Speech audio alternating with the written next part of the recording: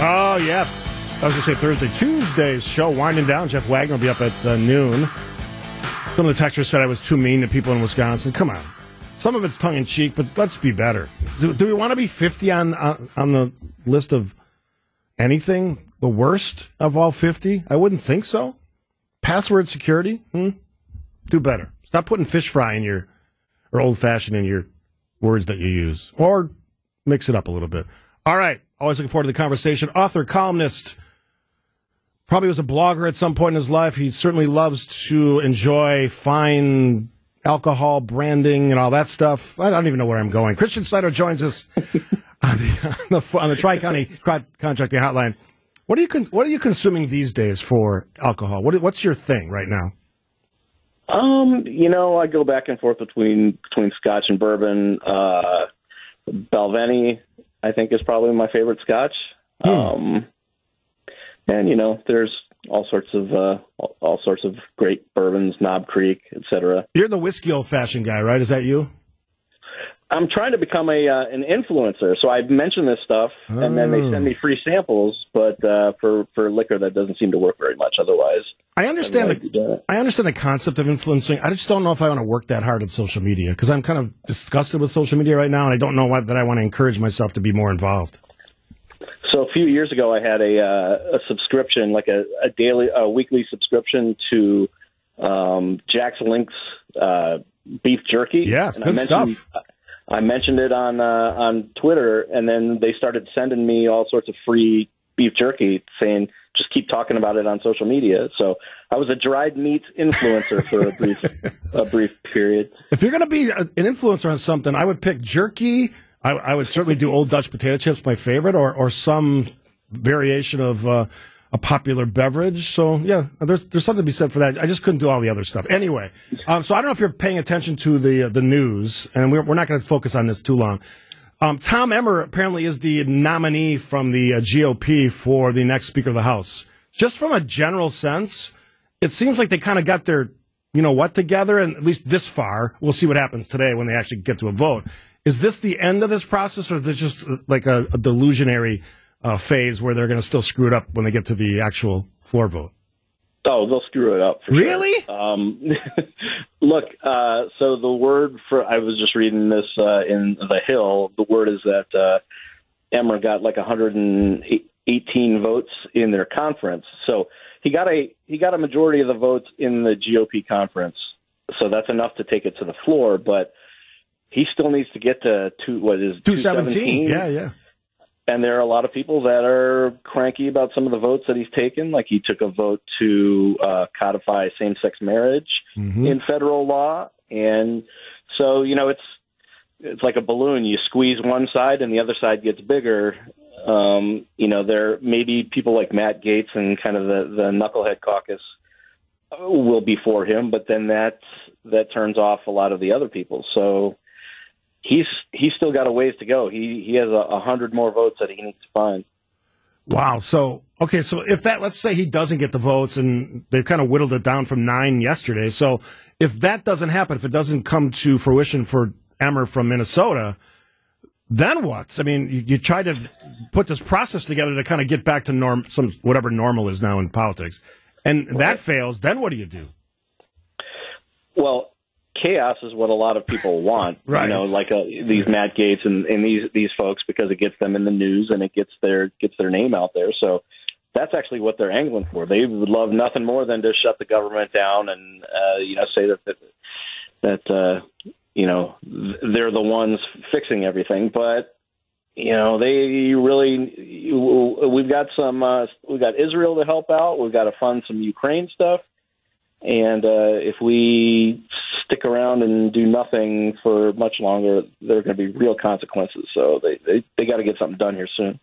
Christian Schneider joining us, author and columnist on the Tri-County Contracting Hotline. As a Republican and sometimes conservative, I look at the process to pick a nominee as troubled at best and just concerning at worst, I guess, and maybe scary. That Donald Trump, getting numbers like 58% polling numbers, not real votes. And then there's everybody else. So as a conservative and someone who writes about politics, Is there any opportunity for sanity to return, my opinion, to this process? I know no votes have been cast, so I mean that's a reality we should at least talk about. To get to a nominee that it can actually win an election against, let's say, Joe Biden. Well, I believe, and I saw Paul Ryan give a speech a couple weeks ago, and he believes as well. The first party to swap out their current nominee or their 2020 nominee for somebody new is the party that's going to win. The problem is Democrats are kind of stuck with Joe Biden, and Republicans appear to be stuck with Donald Trump. You know, the other candidates are basically waiting around. They want to be number two in case Trump goes to prison or something completely falls apart for Trump in his court cases. And I'm not sure that's going to work. I mean, he's been charged with all this stuff, and he's just gone up in the polls. So, George Will wrote a column saying, Tim Scott from South Carolina, who's a senator, needs to get out and throw his support behind Nikki Haley. That's fine, but they need to pick somebody. It's got to be like Haley or DeSantis or somebody for everybody to get behind and everybody get out. But what do you do, Christian, when none of them want to drop out? And they're just going to keep having these debates where the leader's not even in the room and the rest of them just fight it out, and there's upticks on one side and somebody goes down. Haley's certainly made a little bit of a jump, and I would argue, since I wrote her in the last election, that she's got the most realistic chance of beating Joe Biden. But how do I convince other people that this is something we have to do as Republicans? Right. Well, the problem is people are running for president now, not because they want to be president. It's because they want to get their name out there. They want to show on Fox News. They want all these other stuff. So they really have no interest in getting out whatsoever. I mean, Vivek Ramaswamy is basically running to be Donald Trump's press secretary. Mm-hmm. Should Trump get reelected again? So. But unless everybody gets out and the rest of the party kind of galvanizes around somebody else, then, the party's stuck with Donald Trump again. And, the Trump people they're looking at polls saying he's in a dead heat with Joe Biden right now. So. Yeah, they have come closer together because for a while Biden was leading all of those early ones. But again, no votes have been cast. That's the thing that national polling is one thing. I'm more interested in state-by-state polling and then actual votes in states. Right. So when you look at states like South Carolina and New Hampshire, some of the early states, Nikki Haley is surging, and she's now number two behind Trump. The problem is she's still 30 points behind Trump. So she may be making headway, but it's not nearly enough to overtake him. People are just hoping that she's close enough to where if Trump collapses somehow, all these people pleading guilty in Georgia against him are probably going to turn against him and start testifying. So maybe that'll be enough, but it doesn't look good for the rest of the field right now. That was my last question on this topic, is that do you think it seems like the prosecutor's strategy is to one by one flip these people so that at the end of the day or the end of the month, whatever, end of the year, we're looking at Donald Trump with all of these people testifying against him. You move up the trial date, you speed up the trial, and there actually is a decision in these cases, or this case specifically, Fulton County, Georgia, against the former president, so that the public, voting public, has a real measure or metric to actually cast their vote on. Yeah, I mean, I'd seen some people argue that it's actually good news for Trump that these people are all pleading guilty, because they're not pleading guilty to the RICO charges or whatever. Yeah, I've seen that. But the reality is they're all pleading guilty because they're all probably now agreeing to cooperate with the prosecution against Donald Trump. So the more details, the more facts that come out, the more evidence against him, certainly the worse it looks for him. We may be speeding towards something, and of course he's going to keep trying to push this all past the election. He's going to say, well, this is a federal crime, so it belongs in a federal court where he has more control. So he's going to keep trying to delay, but everybody else, the dominoes are falling, and it's probably not good news for him. He is Christian Schneider. We're going to shift gears completely. We're talking about things related to Donald Trump. He likes to talk about fake news. How about a fake profile generated by artificial intelligence? Christian will weigh in on that one after this on WTMJ Now.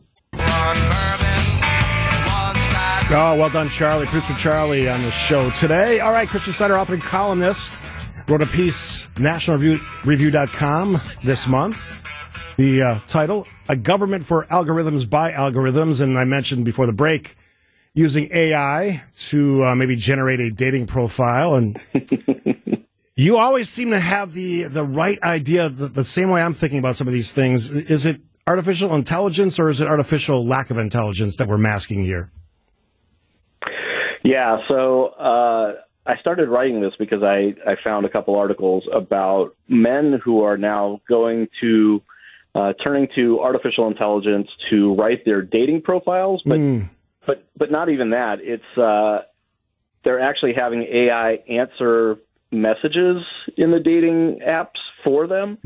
So it's basically like a Cyrano de Bergerac type of situation where men who don't know how to communicate with women, or I guess other men in some cases, they just have a computer do all their work for them. So, now we have like not just yourself, but your AI self out there in the world, and it makes a big difference when we relate to each other and the way we govern each other, because you have a bunch of people who are not real people. They're actually just computers kind of fighting with each other. So that's basically where we are. So maybe the answer to better relationships is not to utilize artificial intelligence to write your profile. And you great piece, a great part of the story.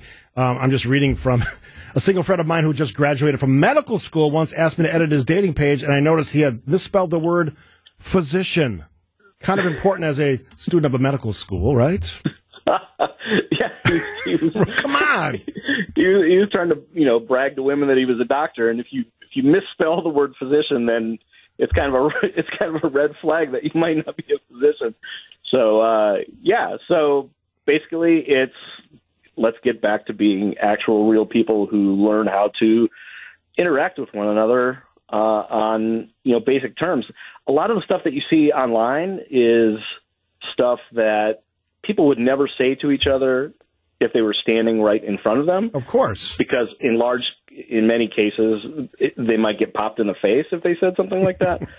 So basically, we have an entire society based on people who want to get punched but can't because they're hiding behind, some anonymous Twitter account or whatever. Oh, my goodness. So, again, I'm a big fan of real communication. That's why I do a radio show. It's why I love to talk to people away from the show and have real face-to-face. And, then I talk to young people who rarely use their phone as a phone anymore, don't have real conversations, prefer emailing and texting to actual conversations.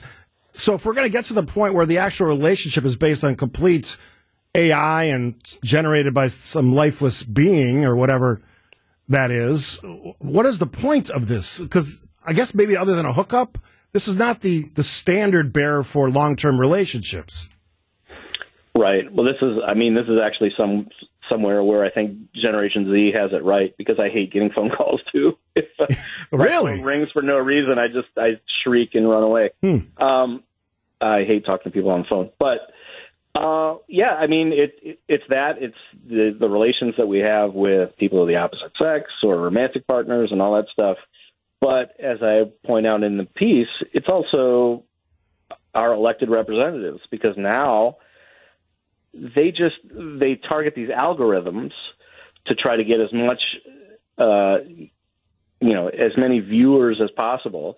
I mean, watch a congressional hearing one of these days, and you'll see one of these ding-dongs up there on the dais just screaming at people who have taken time out of their day to go testify in front of Congress on their expertise, but everybody has to have their 30-second viral clip, and so they start screaming at witnesses, and then they post it on Twitter and, go on with their day. So we don't have real people running for offices anymore. We basically just have algorithms running for office, and you can see what's happening with the speaker vote to bring it all back. This is why we are where we are right now. Fake news, fake people. I always love talking to you. Author and columnist Christian Schneider, 1916 The Blog, Anti-Knowledge, his great podcast, Wasn't That Special, on the... What year are you in now? You're doing all 50 years of SNL. What year are you covering now?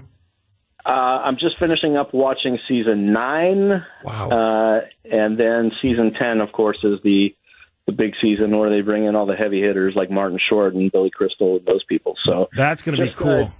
Just getting to the end of the Eddie Murphy era. Yeah, and I think you said it yourself last week on social media. This is going to be the most comprehensive look at all of these old, all the way from way back then to the modern versions of this show that's ever been done. And who's your co-host on this?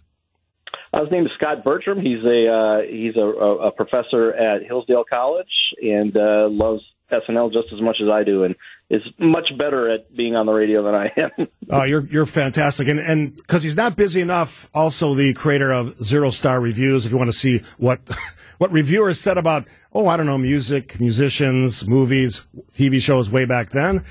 Interesting reads as well. Always great to talk to you, Christian Schneider. We'll do it again. Yeah, thanks for having me.